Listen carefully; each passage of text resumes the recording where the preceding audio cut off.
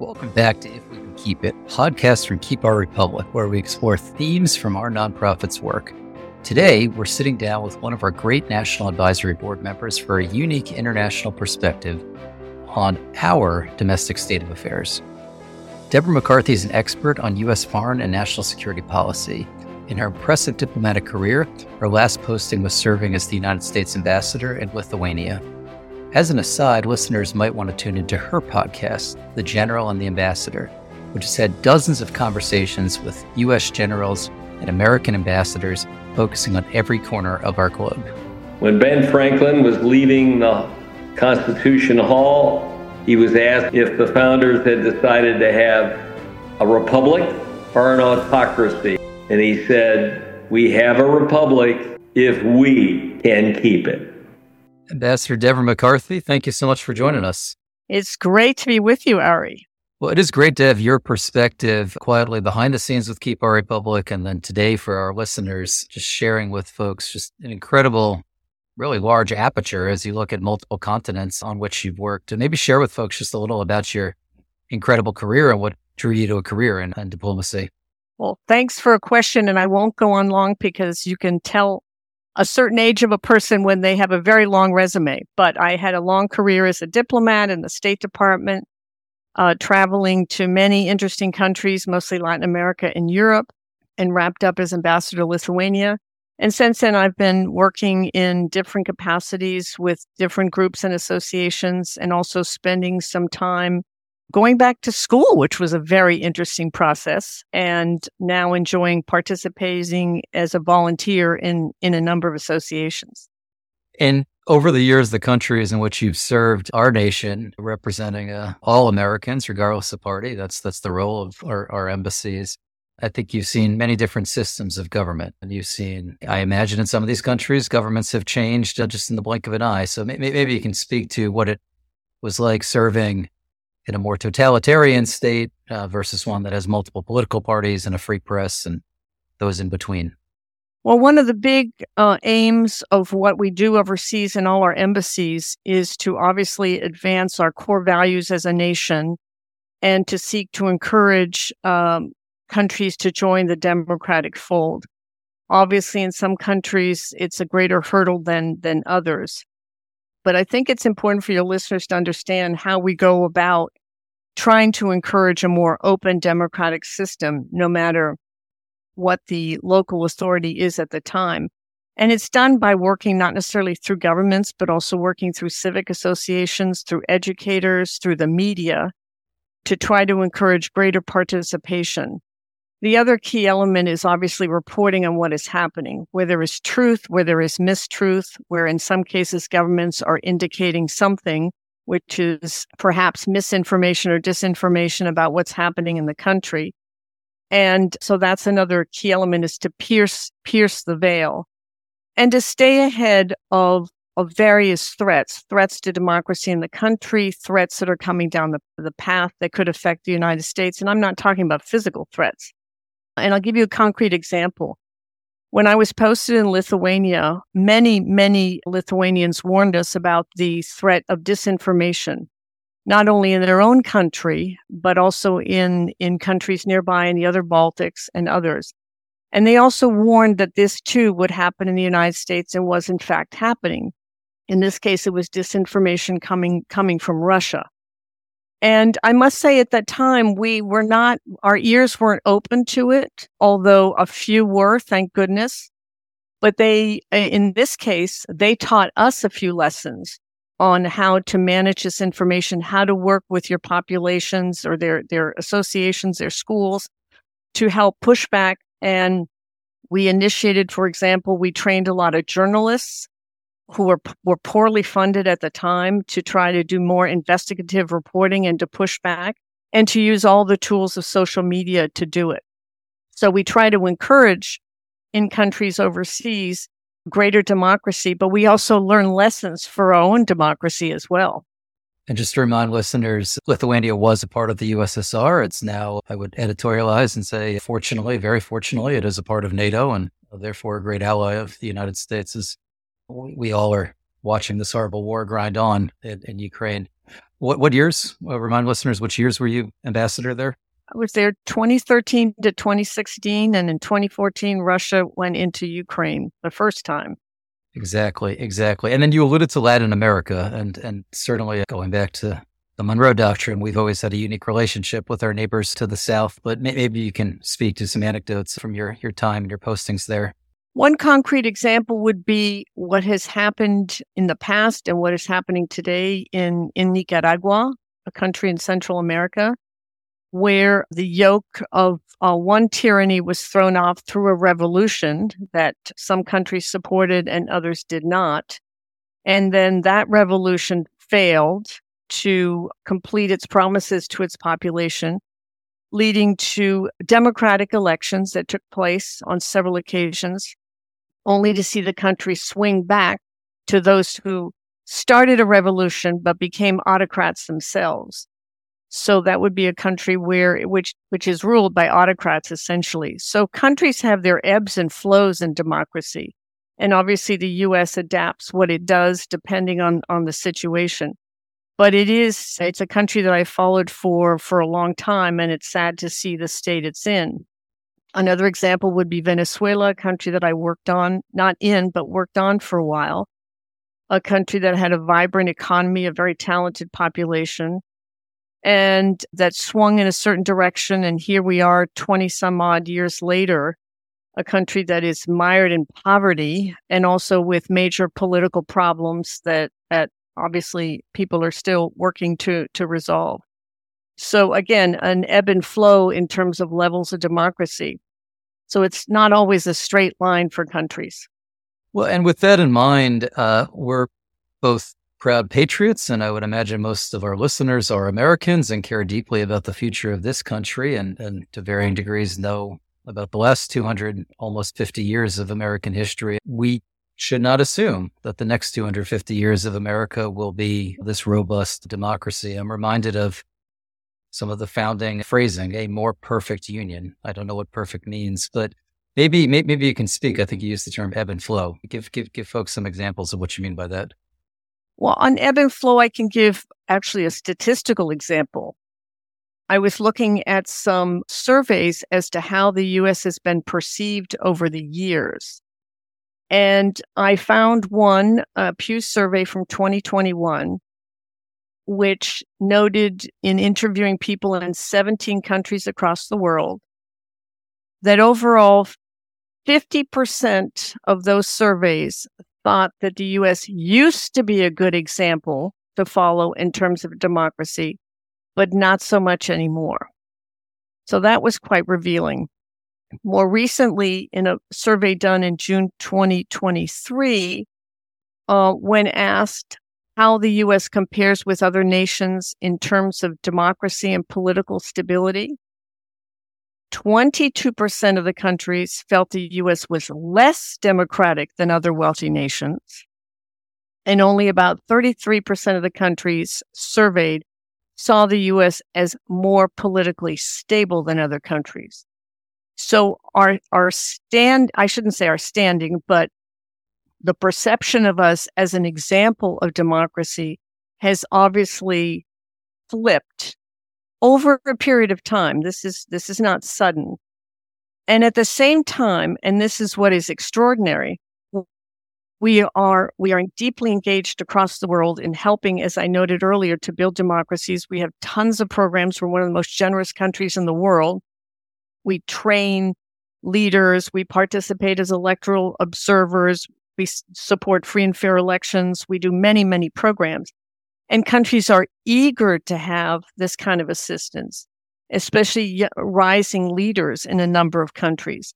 So the world is somewhat worried about us, but at the same time sees us as being able to build their democracy. So it's an interesting juxtaposition of on the one hand, perceptions that we're not the best example, and yet eager for our examples and our suggestions and our engagement in building their democracies. I really appreciate you sharing those statistics and the perception. I'm going to say something I've never really thought of, but democracy almost is like a verb as compared to a noun. It's an active state. And I guess when you've seen this at play in some of the countries that you've mentioned, are there quantifiable benchmarks in terms of how many media outlets, for example, or how many political parties, or how, when we throw around this term that means different things to different Americans, what lens are you looking through? Well, a lot of times for sort of official programs, and I must note that many programs that take place overseas to help countries don't always come from official sources. We're very generous as a country. And so there are set benchmarks that, let's say, official assistance has. And these are whether internal ratings and or ratings by the UN or OECD and other organizations. And you see the ranking of the measurement of development of countries, which encompasses, the term is very broad. And so the programs will vary by country. Interesting enough, when you raise the issue of media, I have often asked in places that I was assigned to, what is the pattern of ownership of media? In other words, who owns traditional media? Who are the investors behind if there's a social media platform locally? And so forth. And it's very, very hard to map. And so that, as a measure of openness, as part of measuring democratic development, put it that way, is harder to come by than you think.